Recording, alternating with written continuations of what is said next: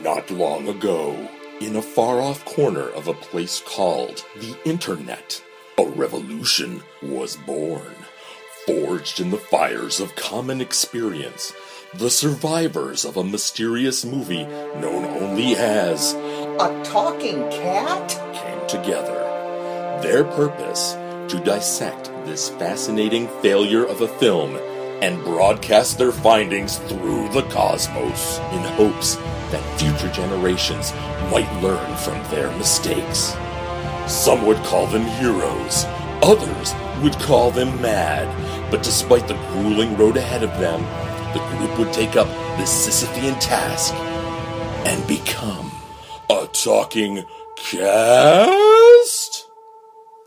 Are they adventurers, sinner as a savior's or are they demented, love the punishment? I can't be sure.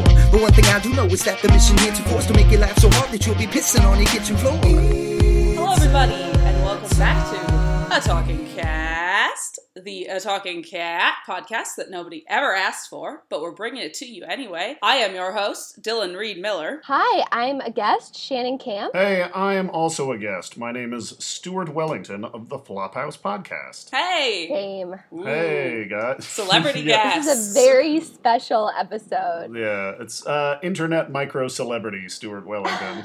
The lowest level of fame. Exactly.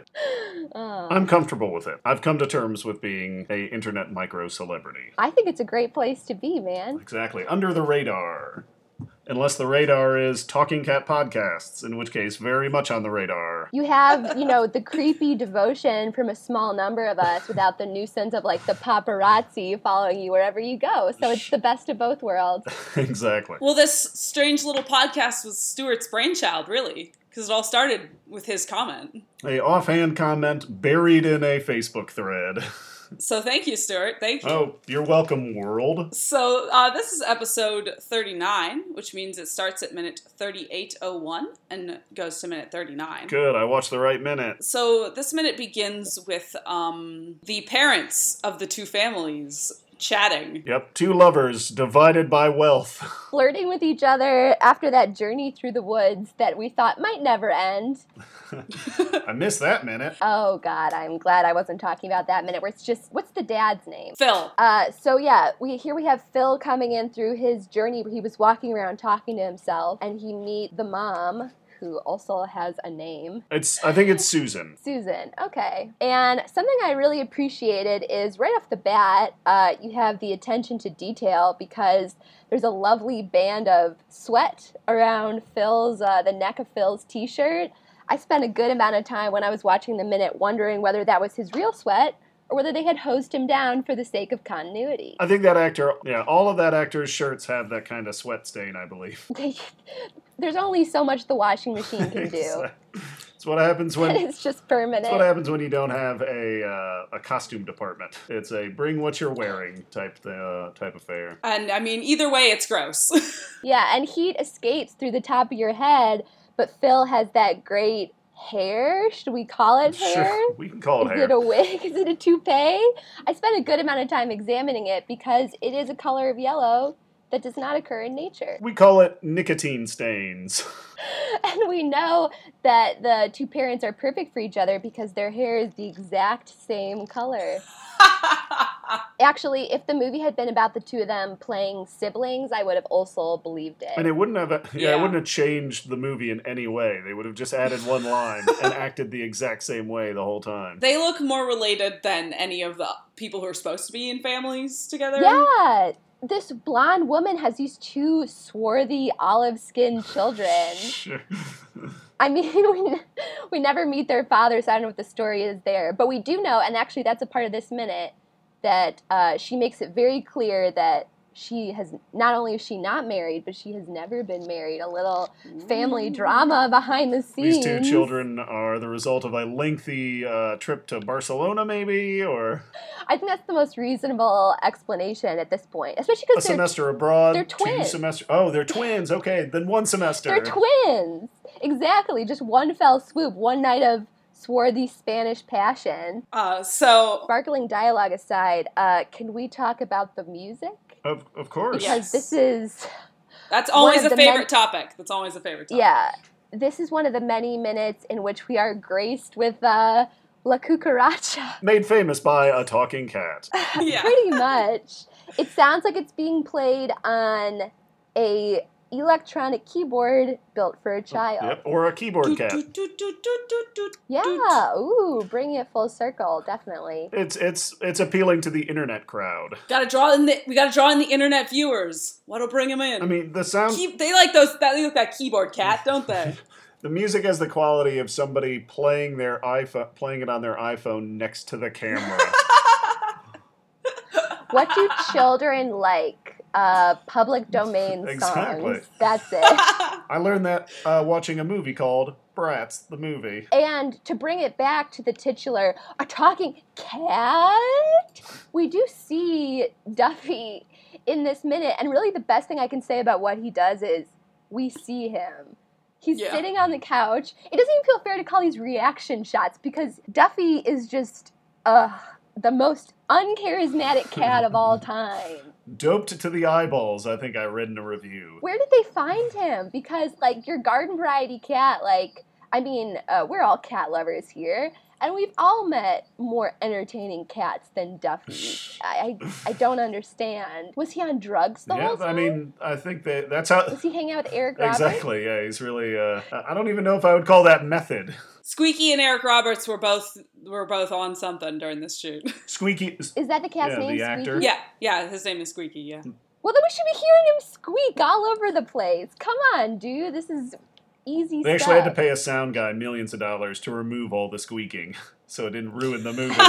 It really cut out of their budget for making the mouth move, which is why we have the black void that we do. Yep. Tone Squeaky down at any cost. Restrain him. He's chewing the scenery. After we find out that Susan is not married, Schwing. Ow! Phil stutters very awkwardly for a little while. That sounds unlike Phil.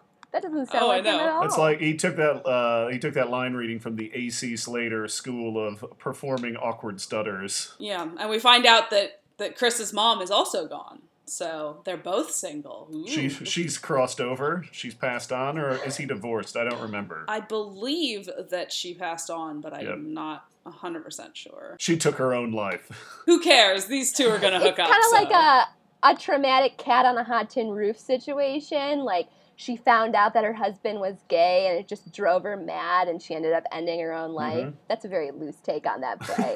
But I had to throw the word cat in there somewhere. Yeah. Because I was not surprised to find out that Phil didn't have a wife. I think the most surprising thing about this scene is that he's interested in Susan, because the early scenes had led me to believe that he was in a very satisfying gay relationship with his houseboy. Yeah, exactly. I think his interest in Susan is based almost entirely on his cheese puff based diet. I wish the cheese puffs were in this minute. I miss them. I long for them. I just reviewed the dialogue, and what is said about Chris's mom is that she left Chris with him. Oh. That's all that there is to say about that. So I guess it's possible that they're not even related.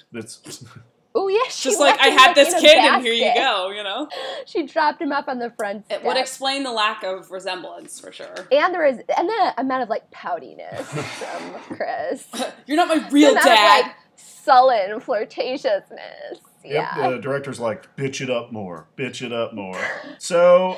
Can we get another inch off these denim shorts? Can we bring someone in here with a pair of scissors? Come on, folks. I'm trying to make a movie for children. Please. Show a little professionalism. So then after we get a taste of Duffy, not a lot, we then go into Chris's... Wait, it's Phil immediately just defending his house. Like, he immediately is talking about how shitty his house is, right? Yeah. Yeah. They're both, like, it's like a who has a shittier life right now contest. She's like, oh, we just have this little house, and I know it's shitty, but I did it all myself. He's like, oh, I have a lot of money, but my house is shitty, too, because someone else decorated it. It was just a real Tale of Two Cities situation, except everyone's whinier. Yeah, it's opposites attract when the opposites are exactly alike. Yeah, and this woman, I mean, she lives in a beautiful, like a modern family cottage in the middle of this woods. So it doesn't seem that bad to me. I think you just read the realtor's Yeah. realtor's listing for that place now. Modern family style ranch house, drenched in sunlight. I think we found Shannon's secret talent. Describing houses. It's from all my time building houses on The Sims. That's why I'm so good at got it. immediately categorizing them. Are you talking about The Sims, the other family that is referenced in this movie a couple times? The wealthy family that was going to offer an internship to the one kid? Did you guys catch that from an earlier minute? Tina, yeah. I was actually talking about the game, the video the game, computer okay. game where you get to play God. But you know what? I'm glad we brought it around. Keep tucking those loose ends back in wherever we can. So that's, according to this movie, the most important thing in life besides cheese puffs is internships. Yeah. Who has one? Who doesn't have one? internships get you into business college, you know, so it's important. I need an internship before DeVry will accept me. It looks good on the resume. Right next to Cheese Puff Assistant, which is, I'm pretty sure, what's on that girl twin's resume so far. Unlike her loser brother, who He doesn't do anything. He mends Cool. fences. just he has Mama's Boy on his resume. That's what's up. He has suck up. He helps mom stop falling through the fence all the time.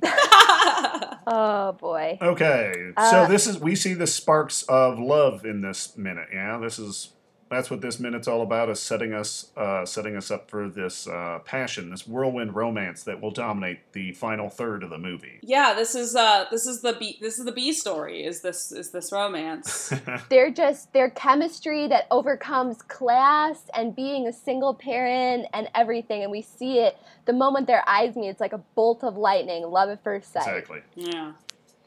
What is the B story? Is this the B story? Is the B story Chris and Franny? Oof, that's the C story.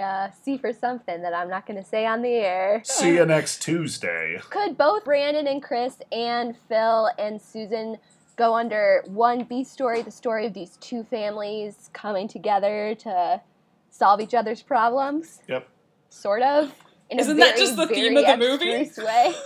I don't know anymore, Dylan. I really don't know.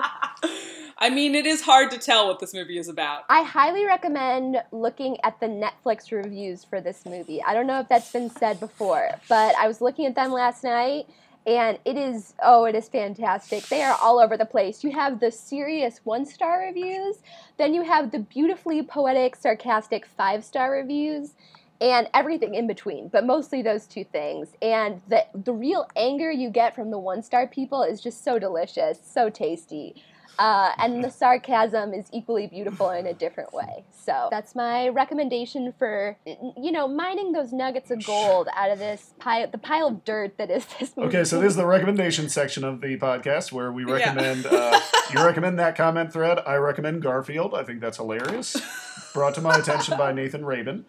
And Dylan, what's your recommendation? I recommend the guide, like the parental warnings on IMDb. Okay. I've read them out on the cast before, so you kind of don't need to go watch them. But do you know what episode that's on? I don't. Before we close out here, I do have a quick question on the subject of Garfield. Okay. Now you've really opened up a Pandora's box, and I have so many things I want to know. I'm not an authority on Garfield. I'm not pretending to be. Just letting you know. No, this is just a think piece. Like Serial, basically. Yeah, exactly. Is Garfield a talking cat? Because his words always come in think bubbles, but his owner seems to... Is he a mind reader? What's the story there? Is Garfield a talking cat? Yes or no? Well, John doesn't react to Garfield, right? In the strips? I think he does. He kind of does. Have you guys seen Garfield minus Garfield? That's what I was about to bring up. If you look at Garfield minus Garfield without Garfield, John is reacting seemingly to things Garfield says, like Garfield gives him some shitty comment about, like, oh, you're never going to find love, kill yourself, and then John has to retort somehow. Yep. That's barely an exaggeration. He's like, leave me alone, demon beast. Here's your lasagna. Stop tormenting me. It's like a shot like from Insidious where they show Patrick Wilson and the Darth Maul appears right behind him. It's like John and then Garfield is just behind him there. He's not a talking cat, he's a thinking cat, and John has supernatural abilities. I mean, that's one interpretation. That Garfield represents some kind of pressing responsibility that hovers over John's shoulders, always reminding him that Mondays are terrible, Nermal sucks, and lasagna is delicious. So we close out this minute with some self-deprecation from Phil, and then Susan goes, "No, I think you look," and then our minute ends. Tune in next time to find out what Phil looks like. Spoiler alert, it's a leprechaun. Yep. Or as I referred to him on the Flophouse episode, a Bolotho. A blonde Otho. Well, that finishes up the content for our minute. Do you guys have any closing thoughts? Like I said, I tried to watch a chunk of this movie last night, and I just felt despair close over me so quickly. This is a movie best enjoyed in very small chunks. Yeah, I think you're right. This minute's great because we see the beginning of this love. I guess the relationship, the central, I was about to say love triangle between them and Duffy, but that doesn't make sense. Maybe between them and Chris. And it is a perfect use of La Cucaracha. Yeah, this is a great example of the music, if nothing else. And the raw sexual chemistry. Yeah. Well, my closing thoughts is I'm actually going to change my recommendation to Lasagna Cat on YouTube. Okay. Which is one of the funniest things I've ever seen, and you should all go watch it. Okay. It is Garfield related. Well, thank you both for joining me. This has been a lot of fun. Come back again. I will. Thanks. I will as well. All right. I will see you guys next time then. And I've been Stuart Wellington. And I'm Shannon Camp. And I am Dylan, as always. Thank you all very much for listening to this episode of A Talking Cast. If you enjoyed it and you want to stay up to date with our future episodes, please like us on Facebook at facebook.com/ATalkingCast or follow us on Twitter at A Talking Cast. See you next time. Bye, everybody. Minute by minute. That's so they'll be diving in to shed some clarity on this hilariously failed attempt. So grab a friend and crack a beer with them and listen in. The Talking Cast is about to begin. That was episode 39 of A Talking Cast, the A Talking Cat podcast that nobody ever asked for. Your host was Dylan Reed Miller, with guest hosts Shannon Camp and Stuart Wellington. Edited by Darren Husted. Music by Casey Trimble. Voiceover by John Kovaleski. Artwork by Josh Hollis. Executive producers Sarah Cantor and Darren Husted. Copyright 2015, all rights reserved. This podcast is not affiliated with Rapid Heart Productions. A Talking Cat is owned by Rapid Heart Productions. No infringement is intended. Rest in peace, Abby Randazzo.